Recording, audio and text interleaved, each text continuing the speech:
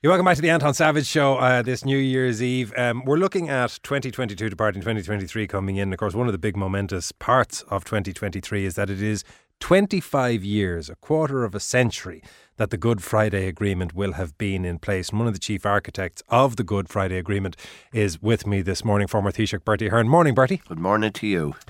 Did you think, as you sit on the cusp of a quarter century of the Good Friday Agreement, that we would be further on than we are? Or do you think we have progressed better than was to be expected?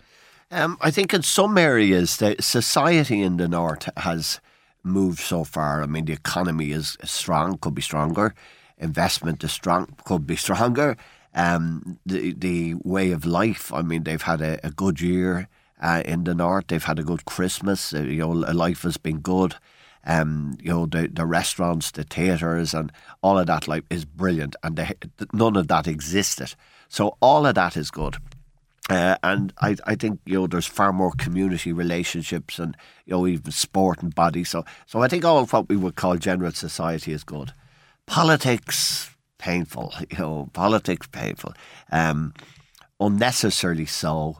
Like time and time again, they have found things to fight about. If it wasn't the environmental grant system, it was that, and if it wasn't that, it was something else. So things that had nothing to do with the peace process, things that nothing. This is the annoying thing. It's had nothing to do with a lot of the things that caused all the problems and down through the trouble years from '68 on. So that's been a disappointment. I mean, normal politics. Under the agreement and the three institutions of the agreement should have worked. And just quickly look at them. My Strand 1, which was the internal position in Northern Ireland, the executive in the Assembly has been down more often than it's been up. That's bad. Strand 2, North-South, it works well when it's working, but hasn't moved on, hasn't evolved. And hasn't been helped by Brexit. No, it hasn't definitely been helped by Brexit. So a Strand 3, the relationship between Ireland and Britain, that has been fairly appalling for the last few years. Looks as if it's going to improve. But even the intergovernmental conference between the two governments hadn't been meeting. So the political life, society, economy, culture, sport, blah, blah, all good. Politics, Those three strands. Can I ask you about the last one of those? I'm always interested in how much those political and diplomatic relationships hinge on the central individuals. You look back at Thatcher and Reagan and the sense of affinity between those two, and you think, well, did that drive the two countries together in a way that mightn't have been done just with the bureaucracy? The same thing, do we need people in as Taoiseach and as Prime Minister who had the kind of relationship that, for instance, you would have had with Tony Blair? Did that matter? Yeah, it does matter. It matters hugely because, like in all relationships, if the old body language, and the means of communicating doesn't work, well, nothing works, and that's the difficulty. And from where does that come? Is that you build up trust over time, or is it just you happen to get along, eyes meet across a crowded room? I think it's a bit of eyes meet across the room is definitely a part of it, and people's personality is part of it. But then it can be like Boris Johnson, for example, a colourful guy, a very bright guy, academically, blah, blah, journalistically was, top of the game, writes brilliant articles in half an hour, all that. But he wasn't interested in the relationship. Like he went to no meeting. There was no meeting. And then because the Intergovernmental Council, he wasn't going to the meetings, there was no meetings. So the relationship, and then we had, Simon Coveney, during the year that's fast ending, saying, that relationships were never worse. And because he didn't care. And because he didn't care, things drift. So I think the relationship is huge. So hopefully that we get to a position now where that'll improve. Is it more difficult to do in a context where you talked about the three strands, the last of which was the relationships. The first was the societal reality and the norms in Northern Ireland. You talked about people able to go to the theatre, able to go to bars and dinners and rub along normally. Back when the Good Friday Agreement was being instituted, it was in the context of conflict and murder and maiming and horrors. Does the fact that things are sort of rubbing along take a lot of the pressure and the impetus off? Do people no longer care generally? I think the people in the north do. I mean, the people in the north, it's because it's their life and because they've grown up in this life. they tend to watch, what's going on a bit maybe closer than we do. Like people here, will watch political programs, listen to political programs, and in the north, it's always very personal, and sometimes too tribal. But maybe, that's changing a bit with the alliance success. But it is. I still think there's a difficulty in the British mentality to the north. I mean, they probably don't care too much about the place anyway, though they won't admit that, and I understand that. But they still have politicians in the north who, like, if you take the DUP, Jeffrey Donaldson, a good guy, I know him for yonks, and a good guy, and he doesn't trust the British. He probably trusts the Irish government more, but because of his tradition, he has to align himself. And where has that got them? I mean, they've been left down endless times. They probably feel betrayed, and still they kind of, we won't do with the Irish government. So there is that sense of always going back to the us and them. Are you loyalists? Are you unionists? Explain the bit because I still don't fully understand this. The Irish Times did a poll in conjunction with an academic body that studies northern politics about a month ago at this point. And what it revealed was that unsurprisingly, among the Protestant and loyalist community, there was an almost overwhelming desire not to conjoin with the Republic. But among the nationalist Catholic community, there was only about a 50-50. So overall, you had probably 2/3 of Northern Ireland which regarded the notion of joining into United Ireland as anathema. Why is that the case in the second community? Yeah, I think, even before the Troubles, that was the case. People forget now because a long, long time ago, a few generations back. But, there were always, and within the Catholic, tradition in the north, they had a view, well, listen, if things are okay, things are okay. And if we're working, the economy is okay, and the education system, the health system is working, why change it? And that hasn't changed. I mean, that's still there. And I think they would certainly like a United Ireland, or as I rather say, a new Ireland, and they would like that. But, the reality is people are not, I think the idea of having these polls, and, it's very interesting and all that, but until you have stable institutions in the north for a prolonged period, number one, and secondly, until the shape of a new Ireland is set out where people see, how is it going to work? How is it going to work for me? That they're not going to support it, and why would they? I mean, it's the old position: if you're in doubt, you put it out. And I wasn't at all surprised by the polls, because unless people see the details, and I really think it's a cart before the horse. Like, unless we seriously, north and south, and particularly the people who want and like to see United Ireland, a new Ireland, which I would, but the people have to understand that all has to be worked out in enormous detail and put in front of the people before they'll countenance it. And the idea of talking about, as some people were, now they've gone off it recently, but some people talking about a border poll that has not got the story about how it's going to work is not alone not a good idea. It's kind of stupid. That thing of the how it's going to work for me element. For a lot of the community, there is the possibility of an answer that is positive and beneficial to the various different bits of the community.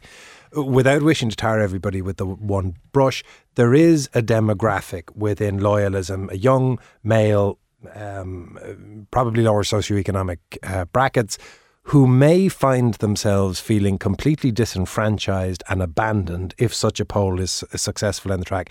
And that's where violence may come from if that happens. What do you do to avert that? Can anything be done to avert that? I think it can. I mean, and it has to be done, not of saying, listen, we're up here to help. And the reason we want to help the loyalist community because we want to convince you into a United Ireland. I mean, if you try that one, you're going to get nowhere. But I think, in fairness, and I've worked hard over the years to try and understand and get to know loyalism, and a lot of good people in the community. And, I think they have to see the economic and social benefits of the peace process. They have to see that there's jobs and hope and a future and confidence for their community. And as of today, they don't see that. They just do not see it. And the way of doing that is into investment and job creation. I have to say, I did offer David Trimble, who, died during the course of the year and ended up a great friend of mine. But I did offer with him that Invest Northern Ireland and IDA would amalgamate and that we would have, as we have in tourism, one body. And he saw the sense of it, but the politics of it wasn't possible.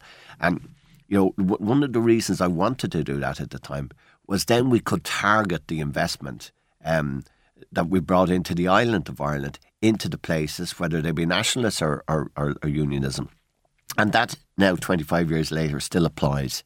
When you meet the community leaders, excellent people in loyalist areas who are not afraid to come to Dublin and, or generate with us, okay, they're British and they believe in the union and, that isn't an argument to have with them. But they do not see the economic benefits. They feel that other sectors of society have had that benefit. So, to answer your question, if we ever want to see a new Ireland, those communities have to see a future. You described David Trimble as the late David Trimble as a great friend. Do you actually become friends with people who are that far away in the political divide? Yeah. I mean, if I grew up in a household in Drumcondra where if you mentioned Ian Paisley, God knows what would happen. And then I ended up Ian Paisley and his wife Baroness Eileen, saying prayers over my father's grave at the Republican plot in Glasnevin. You couldn't really move further. And, I think with dealing with them, getting respect with them, understanding them, I am now, I have to say, very good friends with the Trimble family, with Daphne, with Baroness Eileen. I get on very well with them. And I will be regularly in touch with them. And that's how it moves from where it was when I started this game. You, over the past couple of years, you were pre-war in Ukraine working there. You were chairing the peace process in Papua New Guinea for an extended period of time. You were looking at conflict resolution around the world. Is Northern Ireland any different? Are they all the same? They're a bit the same. The kind of personalities in the conflict, the issues might be different. What caused the conflict? In Papua New Guinea, it was a mining issue of all things, but 23,000 people got killed in an area in Bougainville the size of Munster. You can imagine that. Everywhere you went in Bougainville there was a white cross where someone died, so there was white crosses everywhere. So in the Basque country where I was involved with Kofi Annan, back 10, 12 years ago, it was the same thing. The huge animosity. So the conflicts, it's about getting to know the players but the important thing, and this is the hard thing all the time, is that the reason the North and the Good Friday Agreement has been successful, and with all its faults, nobody's come up with a better idea, and nobody will. I mean, because it is the fact that we all have to try to work together and get on and try and have political institutions that work. I think, but the big thing is that it's you have to identify what's the cause, what's the underlying problem, who the players are. And if it's not inclusive, what delayed us, and it's not to take away any of the efforts that all the people made, on the Sunningdale Agreement or the Anglo-Irish Agreement in 74, 85, any of those things, they were all people really did their very best. But they weren't inclusive. And it's the same around the world. If you don't try and take in the people who are causing the problems and convince them away from that, then you don't stop the violence. If you don't stop the violence, you can't make any progress. And it's a hard thing to do. Let me talk a little bit about your own personal situation as you look into the new year ahead of 2023. There's always a lot of speculation about what your plans might be or what your desires might be. There was the whole thing of whether or not you would be rejoining Fianna Fáil. Not that there was evidence that you were knocking on the door in Mount Street saying, "Lads, let me back in." There was suggestions that you might look at the presidency, all of that kind of stuff.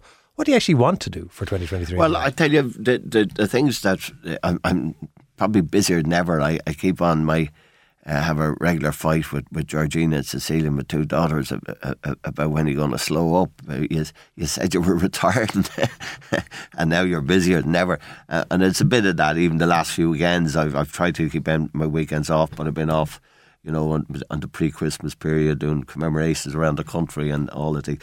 So, the things I'm deeply involved in the North still. I'm involved in Queens. I'm involved with the George Mitchell schools in Queens. Involved in Maynooth as well, and I'm involved in a lot of peace. So I found my life has been pulled very much to peace, conflict resolution. So I'm going to, obviously next year is going to be a big year, and we're Tony Blair and Clinton and Mitchell. Hopefully, if his health is right, it'll be over, and I think that's going to be a good period. Do you have a yearning for politics, though? I don't mean it. I don't mean to be digging, but I would imagine if you're that in it for as long as you were at the level. Not the day-to-day stuff. Like I don't watch the doll stuff anymore. Actually, when I do, I don't feel excited about it. But I don't watch that. But do you watch the polls and think, I do lads. Watch the poll. I do watch the polls, and the thing about the polls, as soon as I see the polls nowadays, I look to see how they were done. I'm not a big believer in online telephone polls. I don't know. Maybe technology is proved, but I do watch that. But the things I obviously care big time what's going to happen. I suppose about three big things for the year that's ahead of us. I'd love to see the institutions in the North up and running, and stability and normal life of education and health and environment in the North. That's my number one thing. I'd love to see the end to the war in Ukraine, and the poor Ukrainians get back their country and see a solution to that, because it's knocking so many problems around the world, but forget about all of those. It's for the Ukrainians, and I know the country well. That's the second thing. And I suppose the third thing, I just, you do worry if high interest rates were to continue, and if inflation doesn't stabilise, which I think it will, by the way. But if then it doesn't feed into the problems of the tech sector, or how it would affect our country.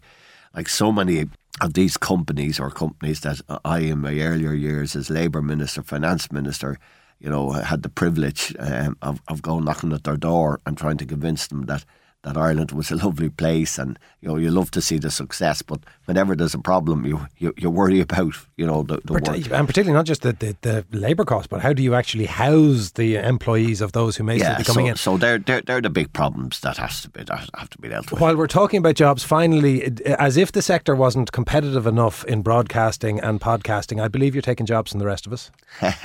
No, I've enjoyed very, very much with News Talk.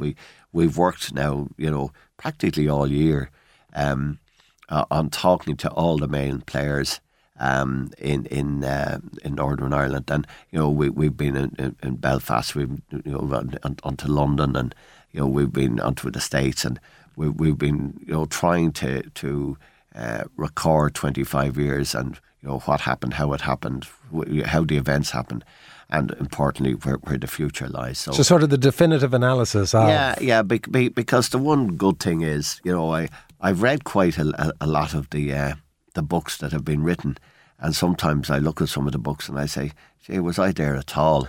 Yes, specifically which ones, Bertie? Which do you rate as the worst? Well, there's been a few done by British civil servants, and they certainly weren't there. Maybe I was asleep. But so I think this is an effort with News Talk to actually have a good archive record of what did happen.